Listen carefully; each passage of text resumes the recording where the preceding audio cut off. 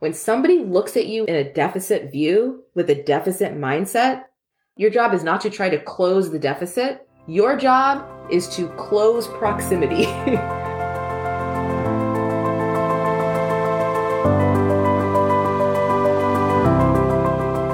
Hello. You are listening to Your Unapologetic Career.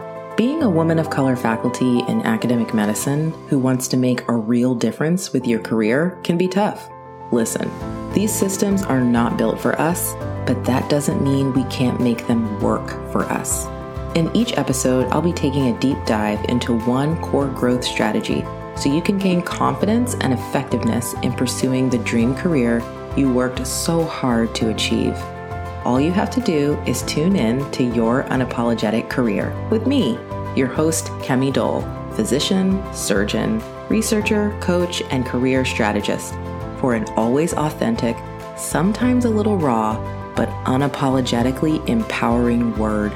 I keep it real for you because I want you to win.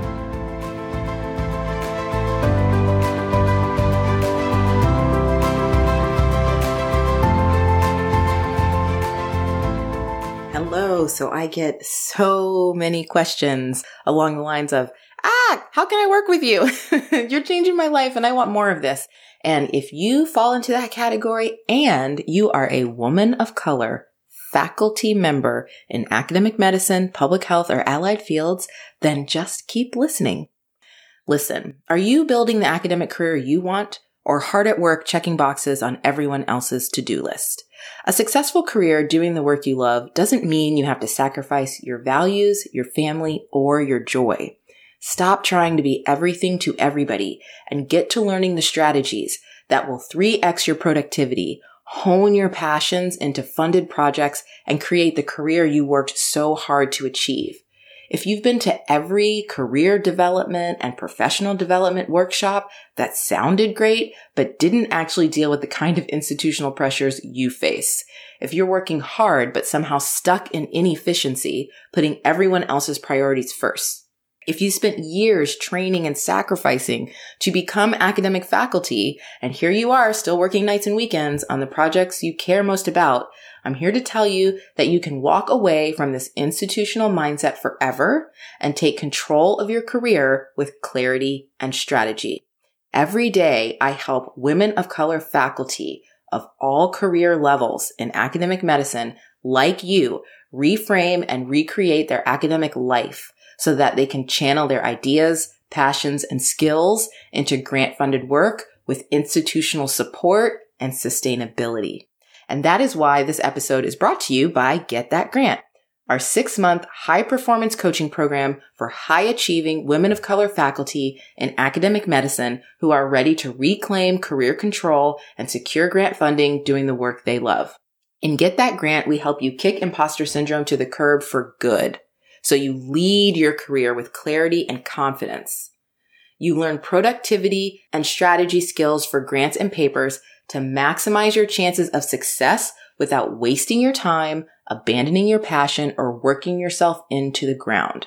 We help you build the foundation for an amazing and fulfilling academic career, changing your life and the lives of everyone your work will touch. Yes, this future is possible for you, and it's waiting on you to make the first step. If you are ready for career success without sacrifice, I encourage you to join our waitlist at kemidole.com/grant. After you join the waitlist, you'll be notified when the next Get That Grant cohort will be enrolling. Your application process will include an in-depth career foundations assessment, helping you identify the gaps in your foundation that are holding you back from enjoying the career you work so hard to achieve. No more secret worrying that the career you want isn't really possible. This career assessment will show you exactly where you need to focus to level up your experience and your impact. Join the waitlist today to get in line. Visit kemidole.com/grant to sign up. Talk to you soon. Hey y'all, I want to talk about 3 things that I learned today, and I don't have notes, so I don't know what's going to happen. I feel like I learn and relearn things all of the time. That is definitely just the norm. And so these are 3 things that came up today that I don't know. I kind of want to emphasize for myself so I don't forget again, and hopefully emphasize for you all. These are unrelated. So here we go. Maybe this will be a new recurring segment. I don't know, but here are the 3 things. So number 1 thing that I was reminded of today is that when you have a project that you love, like when you have a project that you just poured your blood, sweat, and tears into, and you were just obsessed with it, you love it. It's like a representation of your soul out in the world. And that project has problems or challenges, or that work has problems or challenges, it can be really easy to want to avoid those and just want to not look at them because they can feel very personal. It can also just feel overwhelming to have to face or deal with them because the project is just so precious to you. The work matters so much to you. It's really hard to engage in problem solving from a detached point of view. But the problem is, and what's true, is that the more you avoid looking at the challenge or the problem, the more you avoid it or try to ignore it, 2 things happen. 1, the more it grows, not as a problem, but grows in your mind. So even though you might not be talking about it or dealing with it, it's actually occupying more and more and more space in your mind. And because it's doing that, you're inadvertently actually talking about it all of the time. So what happens is that when you have a problem that you're avoiding, when you have a challenge that you just don't want to deal with, you think that you're avoiding it, right? You think like, I'm not talking about it, forget that, I don't want to think about that. But what's happening is because you're trying to push it down, it's actually creating more pressure. You're thinking about it all the time, and it's coloring what's coming out of your mouth when you talk about the project. So what actually ends up happening is you're in dialogue with this problem unconsciously. You're talking about it all the time. You're almost like trying to convince yourself it's not there all the time. When you're talking to other people, you might be unconsciously or consciously trying to make up for the problem, even though you haven't actually really faced it and dealt with it. So what I learned today is that instead of doing that, what we really always have to do in these situations is 1, acknowledge how much we care, right? We have to acknowledge like, oh, this project, this work means a lot to me. It's really very, very difficult to look at or engage with or think about this huge problem that might exist. But when we do, when we are able to accept that it matters a lot, accept that something might really be wrong and actually face it and then look at it with clear eyes, it is almost always smaller than we imagined. This is not being Pollyanna. This is not being like, oh, it'll be fine. Don't worry. No. Why it's smaller than we imagined is because part of what makes it grow in our minds is the avoidance. Part of what makes it grow in our minds is that we're like not dealing with it. And so it takes on this whole characteristic. We have all of these like fantasies about how bad it is and how bad it could be. And so we've created a larger problem likely that even exists just because we wouldn't face it. So what I learned today, and I want to remember going forward for myself, is conversely to the deep instinct, when you really care about something, to have to turn away. What we really actually have to do is face it. And the earlier we face it, the less space it occupies, the less time we actually spend talking about and dealing with it. Because again, you're dealing with it subconsciously anyway. And the more likely you are to solve the problem and keep moving or realize that it might not even be a problem to begin with. Like it's just been a problem in our minds. So that was the first thing that I learned today. The second thing I learned today, this is kind of a leadership thing, is, so I'm going to continue to have a lot to say about leadership. I'm just going to say, but I'll tell you something right now.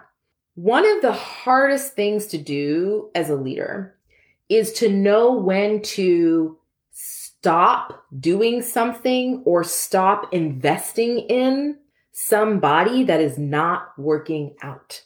It is so hard to do this. When we have bet either on somebody or we have bet on a process, right? When we have invested in a process that we really want to work and we really hope will work, it's so hard to stop continuing to invest. And so we'll see problems and we'll say like, okay, at the beginning, you're like, okay, this is normal. This is fine. It's going to be bumpy. It's going to be rocky. You keep investing more time. You keep investing more energy. But the problem is at some point, you start to notice evidence along the way that this investment that I'm doing is not panning out. What happens is you start to have this like parallel script where there's one script where you're like, this is fine. It's bumpy. It's fine. We just have to keep putting, effort in. I just got to keep working on this problem, or I got to keep giving feedback and it'll be fine. And you're explaining everything away. Meanwhile, you're doing a lot of accounting for poor performance, etc. And then you have this other tape underneath, this thing that you're not telling everybody, which is like, on some level, like, this is not getting better. Like, this is not getting better. This is not getting better. This is not getting better.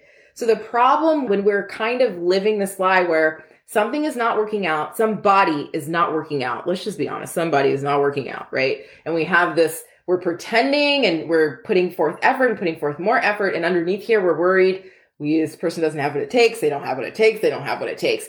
We will do this crazy thing. We will reinvest and overinvest over and over and over again in the problem or in that solution you've chosen or in that person, thinking that will fix the problem, because we can't be honest with ourselves about the fact that this person is not working out. This is not working out. It's like the exact opposite that needs to happen is that we will double down more and more, spend more time, spend more energy, because we're not being honest that we actually already know that this is not working out. So it's also really, really hard to walk away when you've put in a lot of effort, when you put in a lot of time. It's this whole thing about sunk costs, right? You've put in so much time. How could you walk away? The problem with that, and what I learned today, right, is that it's totally up to me how long I want to spend. It's up to each one of us how long we want to spend in investing in somebody or investing in a process that's not working. And eventually we have to be honest and say, have I done everything that I meant to do?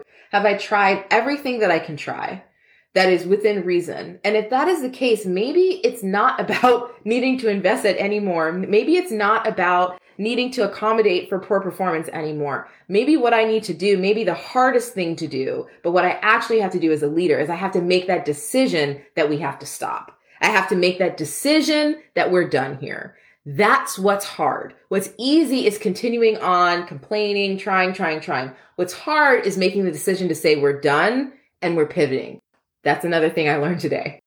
As a leader, that is what we have to do. We have to be able to diagnose accurately when a certain pathway or a certain person or a certain process is simply not working, and the solution is to change course. That is what the solution is. There is no more optimization to be had. You have to do something differently. That was number 2. Number 3. The third thing I learned today is that it is perfectly normal, and perfectly human to want to appear successful in people's eyes, to want to meet people's expectations, to want to exceed people's expectations. Like, especially if you high achieving, like, it's normal to want to do a good job and be perceived well by people, by leaders, by mentors, etc. But if you have somebody in your world, in your sphere, who is looking at you as a person that has a deficit that you're trying to meet, you're trying to close some gap. They see that I am deficient in this and I have to close some gap. You must ask yourself the question, is this about something very particular, or do they simply see me through a deficit lens? If they see you through a deficit lens, oh, you need to be more X, you need to be more Y, this is not working out, you are never going to close the gap. You're going to attempt to close the gap that you think is there, and then the goalpost will change. And then you will attempt to close it, and then the goalpost will change. And that is because they are seeing you through a deficit lens. They are still operating with you as somebody who needs to prove their worthiness.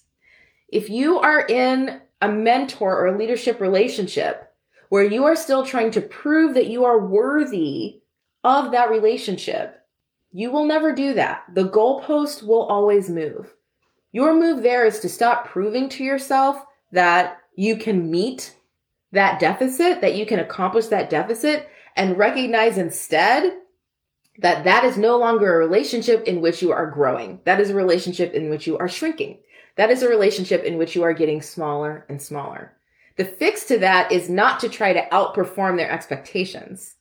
The fix to that is to limit your exposure to somebody who looks at you with a deficit lens. So those are the 3 things that I learned today. 1, don't avoid problems. They become scarier and bigger in your head than what they actually are, especially when it's projects that you care a lot about. You will just end up arguing with yourself subconsciously for longer than you have to.